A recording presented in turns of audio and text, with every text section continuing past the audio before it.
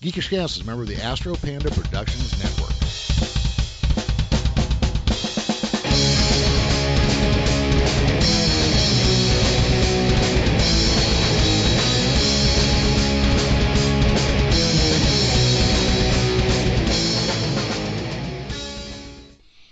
Welcome back to Geekish Cast. I'm your host, Jeremy, and joining me today from Alterna Comics is Peter Simeti. How you doing, Peter?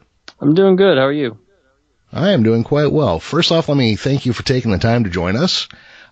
For those who are listening who may not know your name, you are the publisher and president of Alterna Comics, or am I getting something wrong there? No, that's correct. That's correct. Yep. Okay. So why don't you tell us a little bit real quick about your background in comic books and what it was that first turned you on to them? As far as my background goes, I founded Alterna back in 2006, and I've been doing that since. I started out self-publishing my work, and Alterna was a bit of an alias for my stuff, and eventually started catching on, and made a publishing company out of it, and that's how that went. As far as what got me into comics, I've always been into comics as far as I know. I love the art and the characters and everything else, so I've been reading them for forever.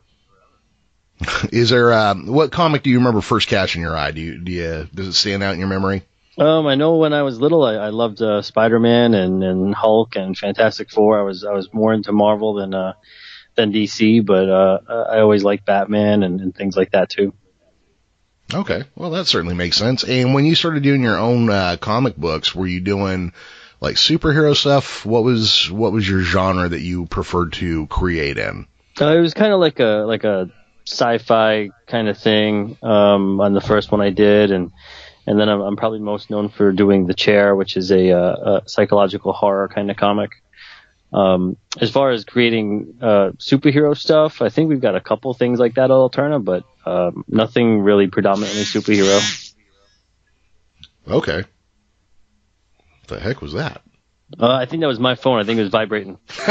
Okay. I'm looking around for a giant wasp. Now, The Chair, if I'm not mistaken, you got that made into a movie. Yeah, we had interest back in 2008, 2009 when the graphic novel first came out. And from that point, it kind of got us interested into maybe developing it into a film, and a couple different production companies were interested, but some of them thought it was a little too dark or it wasn't really the right thing for them. They wanted to change some stuff, and we just didn't really want to go that route. So eventually we just did the independent thing and raised capital on Kickstarter. So we got interest from investors from that point, and now the film actually recently showed in New Jersey. It actually didn't show in New Jersey this weekend. It's going to show in New Jersey, but it just showed in Wisconsin and in Berlin, in Germany, over the weekend. Oh wow! Are people pretty receptive to it so far? Yeah, people have been really liking it.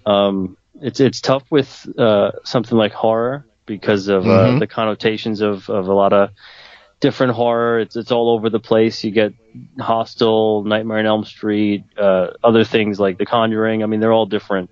So people going into it, not necessarily knowing what to expect, they might think, oh, we're going to take a different approach with it or certain angles, but it's a little bit more grounded. It's kind of like an intense, like psychological thriller kind of horror, sort of like a Silence of the Lambs kind of a thing. Okay, outstanding. And now we're going to have to see if my research paid off or not here. You got a pretty big name in that movie, don't you? Yeah, it was actually Roddy Piper's last feature film role before he unfortunately passed away. But Roddy was great. He did phenomenal in the film, probably his best acting work, honestly. And I've seen a bunch of his movies, even some that aren't as well known as They Live and Hell Comes to Frogtown. So he did such a great job, and I really hope people see it just for that alone. But everybody did a terrific job in it. That's outstanding. So, were you a wrestling fan when you were young? Oh yeah, definitely. I still have actually Roddy Piper figures from when I was a kid, and bed sheets and things like that. And it was crazy talking to him on the phone, and a couple of the conversations we had were so great, and something I'll always remember. That's outstanding. When you spoke to him, was he anything like his on-air persona, or did you find him to be a very different kind of person? I guess if you get on a certain topic with him, he can get a little more passionate, but he was pretty mellow. He was just a nice, easygoing guy. He'd call me up trying to get the character right, and we'd end up starting to talk about other things and going on tangents and talking about life and his family and my family and his past and his upbringing and wrestling and things like that. So it was really nice to meet a childhood hero and see how awesome of a person they were, because I know sometimes that could be a bit of a letdown. Well, I know a lot of people I've talked to have always said never meet your heroes, so I'm glad to hear it worked out for you.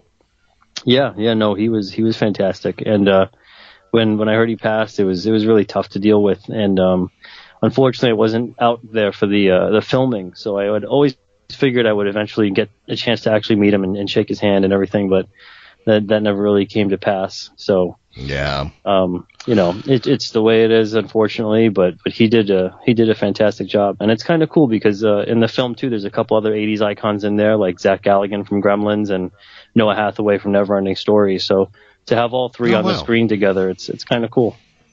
That sounds really cool. Now, going from having created an independent comic company to creating an independent movie, did you find that there were crossover skills you learned from comics that applied to making an independent film? I mean, how similar or dissimilar did you find them to be? They're pretty similar, I guess, in the basics of it. Mm-hmm. But in terms of execution, it's definitely different.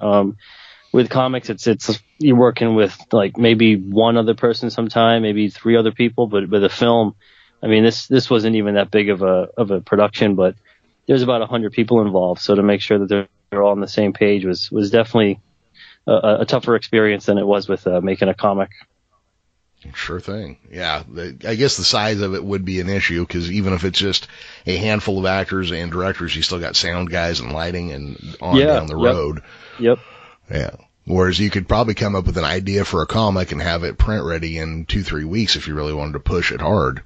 Yeah, I mean, with comics, it's a lot easier because everybody does what they do, and for the most part, even if someone's got an idea and they want to inject something in, it's a lot easier of a process to make sure everybody else understands where to go from that point. But with film, you really gotta kind of stick to what's going on and have communication be as good as possible. Sometimes, it's just not that way, but for the most part, you try to do that. Sure thing. So let's talk a little bit about when you first started self-publishing and how you ended up going from, self-publishing to actually having your company become a publisher. How far into your self-publishing, how many books or kind of series had you done on your own before you started thinking about publishing other people's work? I think I just did about maybe, it was either 2 or 3 issues of my own stuff. And from that point, I think stuff was spreading around and people were submitting stuff into me. And after a while, I kept getting really good stuff sent in. And people were telling me they were rejected by, Image and all these other ones. And I'm looking at it and I'm like, that's just crazy, because this is really good stuff. And it's a shame that it might never really see the light of day. And I figured along the lines, maybe we could just kind of try to work together as like a community, more or less, and help each other out, and, the strength in numbers kind of thing. And from there, Alterna kind of did the POD, print on demand thing, and we put out single issues for a while, and then I think for about a year we did that. And then once we got picked up for distribution, and it kind of ties into the newsprint stuff we're doing now. I just didn't feel like comic books were comic books at the time. POD is great and it does what you need to do. And premium stuff is great too, but there's just something not, it never jived with me that it was the same kind of thing as a comic that I loved when I was a kid. And I always figured if I'm going to put out a comic book, I really want it to kind of look like the stuff I grew up with and stuff that a lot of people grew up with. It was like that for like 60, 70 years. So it's only really a recent thing with the premium paper stuff, but we went into graphic novel stuff for the most part, and putting out graphic novels for about 11 years, maybe about a handful of single issues, but nothing more than that. So okay, yeah, so we were doing a lot of graphic novel stuff into Diamond, which is the only comic shop distributor at this point, if anybody's not familiar with them, and then the book trade, so Barnes and Noble, Amazon, all those kind of places. Yeah, there was a time, and I kind of want to talk about a couple of things there because there's a lot to unpack in what you just said. There was a time early on when people first started getting online real heavily. I thought we were going to see a massive shift in comic books to more like a read online and then you'd buy a digest every quarter, maybe with like the best of kind of thing. But what I'm amazed by is that you started this business at really the start of the biggest economic downturn we'd seen in almost 100 years. Oh yeah, and almost took out the company too. I'm sure it did, but you're still standing, and that's kind of the amazing part. So you started publishing comics at a point where comics are already not selling as well as they had just 10 years before, but then at a point where publishers were dying left and right. And obviously, I mean, you kind of answered the question already, but how hard a time period was that for you just getting out on your own to make it through that period of time? It was really tough because I don't have any investors on the company. I pretty much operate the whole thing myself, more or less. And I'm not a independently wealthy kind of guy. I was working 2, sometimes 3 different jobs at that point to keep the business afloat. And at the time, before the credit crisis hit, it wasn't too bad in terms of being able to finance print runs. But once that hit, I mean, we were looking at credit cards that had 10 to 15,000 on it, going down to like 2,000, and that just almost killed the company completely back in like 2009, 2010. And we actually had to do a little bit of a crowdfunding, Indiegogo or a Kickstarter or something like that at the time, and to try to get some finances going, because the loans and lines of credit and all that stuff, that wasn't getting anywhere for us. So if we didn't have people that supported us at that time, we definitely would have been closed a couple of years ago. So I'm glad to say that didn't happen, and we did have people that cared enough about the books. And in 2011, we put out a New York Times bestseller, so it's kind of cool. Oh, what was that? That's a FUBAR, Empire of the Rising Dead. It's a World War II zombie book. Oh, outstanding. So why don't we talk a little bit real quick, just what are some of, I mean, I know you can't get to them all, and I don't want anybody that you do publish to get upset that you didn't name them here, but tell us a little bit about a couple of the titles you're doing and kind of what genres you're in. Okay. I mean, I could talk about the newsprint stuff we've got coming out, because that kind of encompasses everything we do. Yeah, well, let's talk about that then, because that's actually what made me contact you, is I saw that you were actually kind of taking comic books back to the old school look by going newsprint again. Yeah, it must have hit a nerve with a lot of people too, because it was mostly a passion project of mine to try to find one. Every year I'd get on my butt to do a search for a newsprint printer, and every year was kind of the same thing, and couldn't really find one that could do it and do it affordably, at least not at the numbers we wanted. A lot of them want numbers like 25 to 50,000 units, and that's not going to happen sometimes even for Marvel and DC, let alone an indie publisher. So only very recently we found one that could do it for 5,000 to 10,000 units and do them really, really well and really cheap. So it finally became a viable option this year, and that's why we're doing it this year. And it just, I guess, it managed to hit a nerve with people, because we got about 100 submissions overnight to be on a part of the line. And then we had a bunch of different retailers and customers and new people even contacting us about the whole thing, really excited about it. So it's something that we haven't really ever had, that kind of interest. And it's just based on bringing back newsprint books. That's really cool. And I think, and now I'm going to make a supposition here, or just kind of a wild mass guess, but do you think the $3 to $4 for a 22-page comic book is what makes people so excited about the prospect of a lower cost newsprint book? I think it's a 1-2 punch kind of thing, because we easily could have done even $2.99 for a newsprint book, and people probably would have been like, oh yeah, that's kind of cool, they're bringing back newsprint. But we're looking at print runs that are about 3 times less the amount that a normal print run would be. So I figured we might as well just pass on the savings to people and kind of do the price to get them out to as many people as we can. And and I think that really struck something with people as well. Are your comics in the newsprint line, are they going to be full color? Yes, we're going to have full color books and a couple of black and white. That's pretty amazing. And so this was just kind of a thing you wanted to do without any real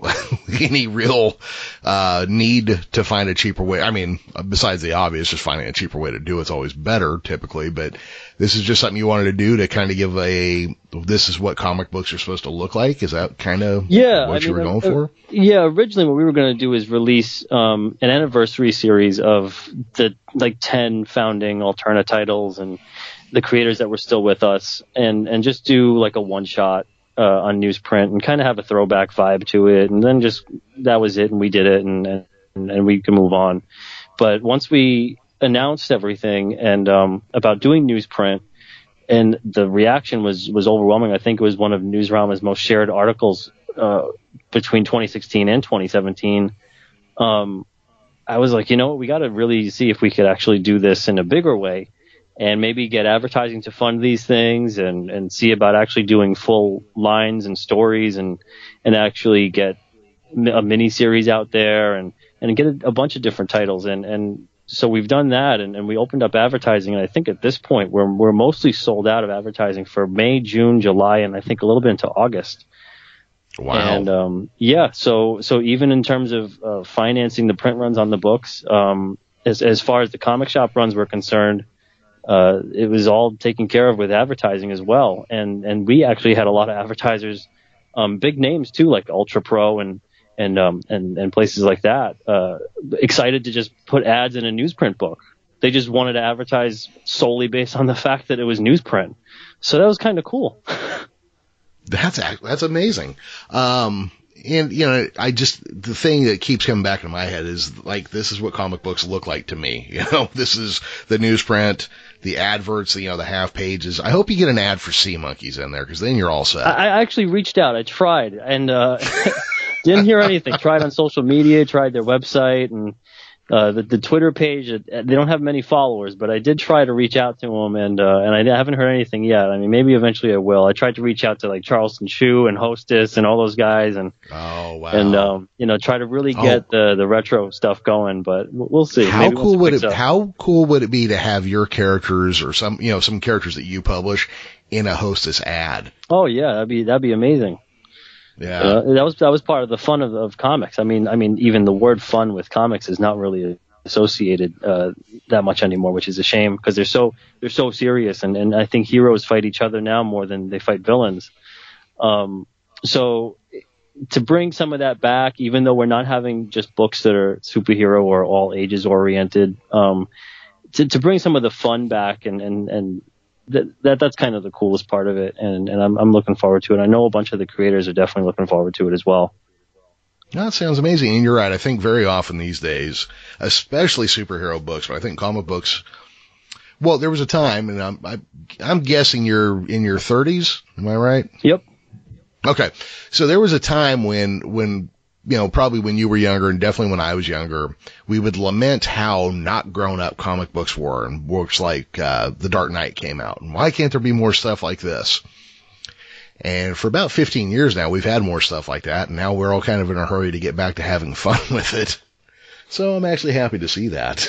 Yeah. I mean, even the heavy stories at times, it's great to have the heavy stories when there's also other stories to kind of balance them out that are lighter. But sometimes the heavy stories, and this is something that I find is missing a lot from modern comic books as opposed to the darker stories of the 80s and 90s. They kind of don't seem to have a point. It just seems like darkness for darkness sake, an edgy character just because it's an edgy character. There's not really any kind of heart to the story. There's no real rhyme or reason. The psychology of the characters really isn't there. It just seems like we're going to have dark and brooding characters because Batman sells really well and we need something like Batman. And you're losing the pathos behind Batman and why that kind of story lends itself well to dark and brooding.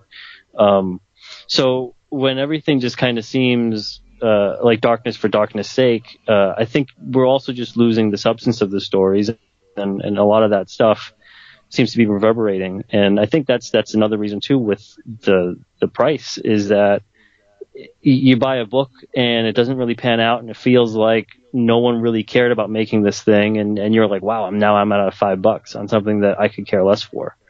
And how many times can you do that and be disappointed?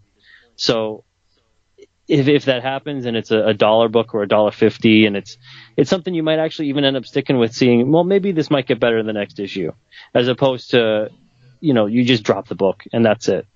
And at the end of the day, too, the retailer ends up hurting because they have non-returnable stock. So if a book just doesn't seem to move, or large amounts of books from certain publishers don't seem to move, that turns into a very serious issue for retailers and could put many of them out of business, which it has. So we got to keep those guys around as well, and look to keeping customers coming in the store and selling stuff. Yeah, absolutely. I guess right now, this number was released last year, so I'm hoping that trend is still holding, but it looked like it had been the best year for comic sales for 20 years was 2016. So at least if that's true, I'm hoping it's still the case, but at least it's a good time to be back in that industry. Hopefully it will reflect on local retailers and that as well. Have you noticed an uptick at all? Obviously not since the downturn, but in the last year or so.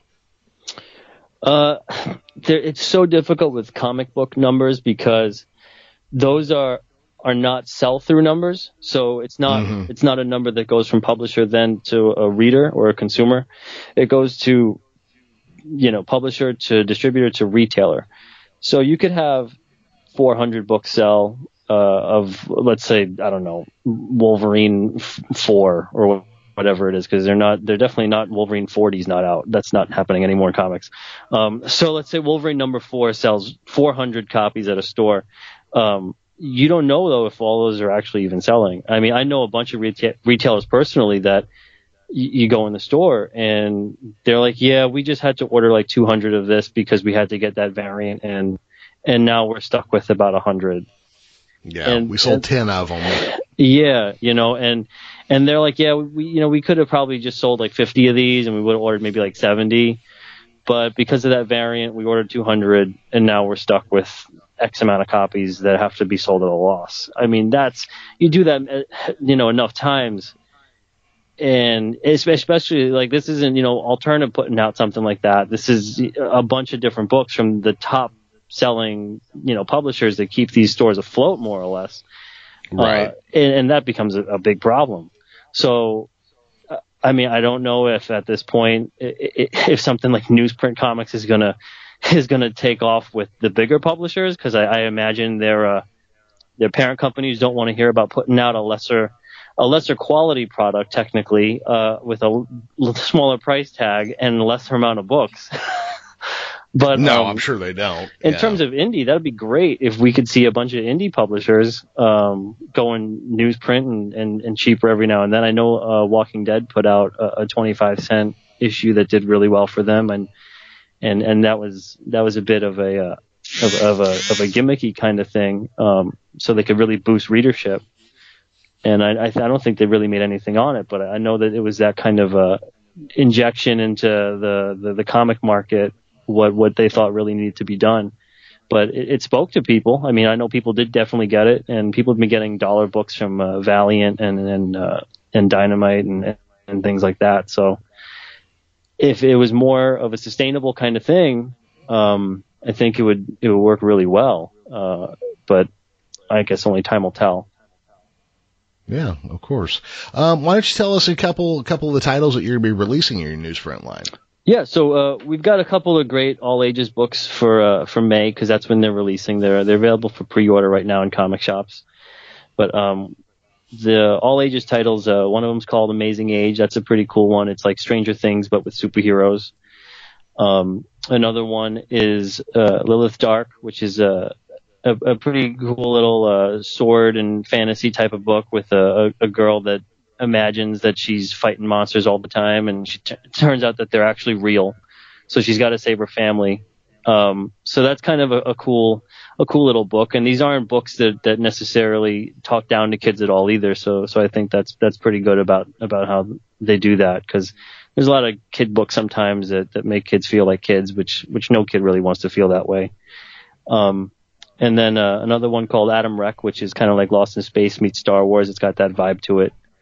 And those are great for all ages, and those will release the Wednesday before Free Comic Book Day. So hopefully they'll be on shelves, and the kids that come into the store that weekend will be interested, and parents won't balk at the price tag either, because $1.50. I mean, how can you say no to that?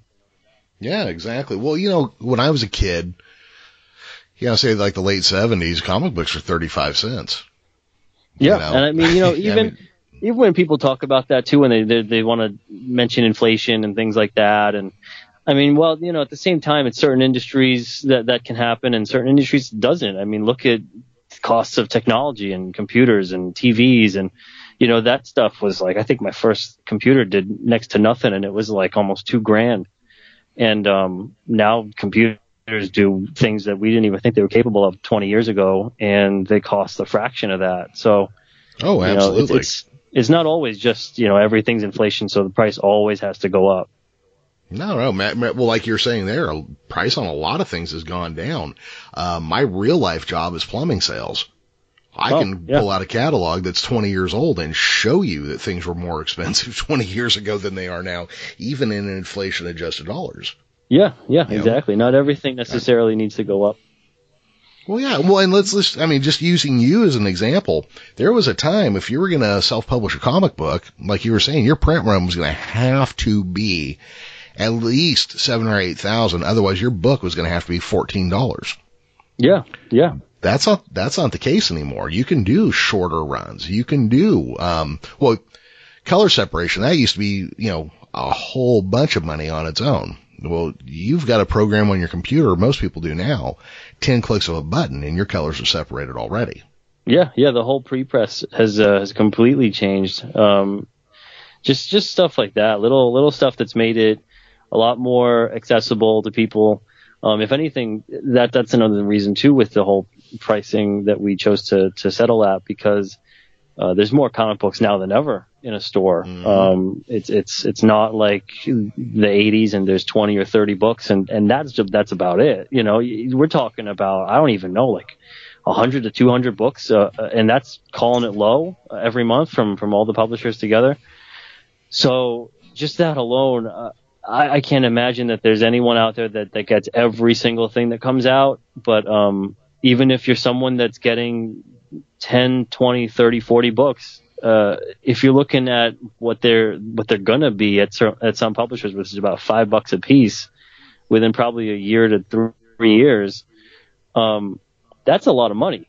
That's a lot of money every single week to spend that much. So, $1.50, even if the paper is a newsprint, I mean, it's really hard to argue, I think. So, hopefully people will take to that once they see the books, especially. And back to another one of the ones we've got in May. It's actually a more adult oriented book. It's a horror book called Croak. Mm-hmm. And that one just won an award for best limited, horror series. So, I think people will really like that one. And even though it's not all ages or anything like that, it's something good for the adults to get into, and you can buy something for your kids and you can enjoy that one. And then in June, we got a whole bunch of other titles coming out too. So we've got a lot of stuff for everybody. So yeah, I think we've got about 12 or 15, different titles releasing this year. And they're about 3 to 5 issues for each miniseries. All right. Well, so let's talk about this real quick, since you're kind of doing advertising supported print runs or, titles. If somebody wanted to advertise with you, what are you basically charging? What's kind of the long and the short? What do you get for $50? That sort of thing. Yeah. I mean, for $50, you could probably get, I think it's a third of a page. We go as low as 20 for a black and white quarter. Wow. And I think it's as much as 200 for a back cover, which I think is pretty unheard of in terms of the print runs we're looking at, because that's really reasonable. Yeah, because especially right now, a lot of our advertisers are actually really excited about the fact that we got picked up for newsstand distribution, which has been completely uncharted territory for a creator-owned publisher in decades. I think the last one to do that was really like Image back in the 90s. Wow. So our print runs are looking a lot higher now than they were a month ago when we didn't have newsstand and we were all prepping for comic shops. So it's something like $200 for a back cover for 10 to 20,000 on a print run. I mean, that's pretty unheard of. That's amazing. Yeah. Yeah. And we're not looking to necessarily profit off of the advertising. So it helps everybody out. We get print runs covered and advertisers get exposure, and we're even looking at other publishers and creators as well for advertising. We're not just doing in-house ads. So it's not like a Marvel book that you'll see just Marvel ads, or a DC book that you'll see just them. You'll see other publishers as well, because we're just that's how we are. I mean, I view, if people are going to like what they like, it doesn't matter if we don't put an ad for it, they're going to discover it, and there's enough room for everybody. So, might as well help people spread the word. Well, I'd figure, I mean, especially for a smaller company, what's good for the comics industry as a whole is good for you. Yeah, exactly. Yeah. And that sounds to me kind of the direction you're coming from. So are you guys still actively taking submissions from people? Can people send you if they've got a finished book? What is your submission process like? Yeah, it's pretty easy. It's about 8 pages or so, and preferably if you've got a cover, that'd be great. It's not necessarily required for the submission, but 8 completed pages, because I get a lot of pitches where people tell me, oh, well, I've got a script done, but, no artist. And I'm like, well, your script sounds good, but it's impossible for me to judge because it's comics. So I need to see the art. Right. So if you get 8 completed pages and really try to match a professional standard or something that you think looks really great, and learn from what is successful and what works and what you like about comics. And that usually makes for the best submission, especially too if you can read a couple of Alterna books. This way you get an idea of what we publish as well, because we might not be the right publisher for your book. You might actually have something that's good, but we're just not right for it, and that happens as well. So just to save everybody time, it's always good to take a look at maybe 2 or 3 titles and really see, well, are these guys good for me too? Because it's something that I'm going to work really hard on and support. And I should want someone that I feel like they do quality work, and sometimes people don't really do that. They don't really do the whole, make sure the publisher is good for you too kind of a thing. They're so eager to get their stuff out there, and they just kind of submit to, every publisher possible. And sometimes a publisher might say yes, but then you look deeper at that point and you're like, oh, I don't really like that publisher and the stuff they put out, now that I think about it. So it's always important to research who you're submitting to as well. Well, yeah, and like you're saying, you may just not be a good fit. They say yes, but they traditionally publish like adult-leaning horror comics, and you've got something that doesn't fit. It might be a good idea to hold on to that and go find out about something else. Yeah. And our submissions are open all the time, so we don't have any submissions period during the year. It's just you can go to alternacomics.com and read the submission guidelines and submit your story there. Awesome. Well, Peter, if people want to find Alterna Comics online, where can they look for you at? They can look for me. Probably Twitter's the best place, at Peter Simeti and at Alterna Comics. And then you can check out the website at alternacomics.com. Okay. Are you guys on Facebook as well?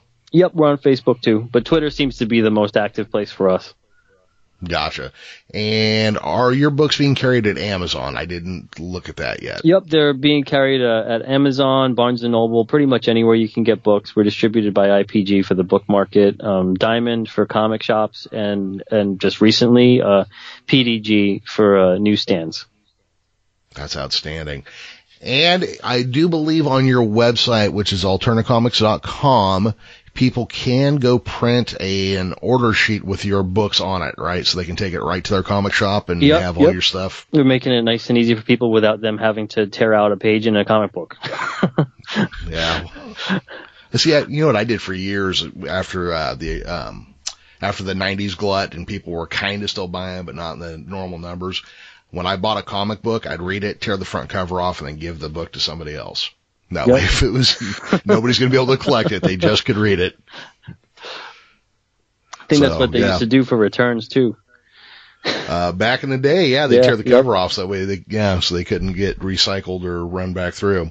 Cool. Well, Peter, thank you very much. I appreciate taking the time. Please make sure you keep sending us press releases and news updates. I'd love to have you back whenever you want to come back on to talk about what's going on, too. Sure. Sounds great. Thanks for having me on. All right. Thank you very much. Everybody, you can catch us at geekishcast.com or on Facebook at facebook.com/geekishcast, and I tweet from @thegeekishcast.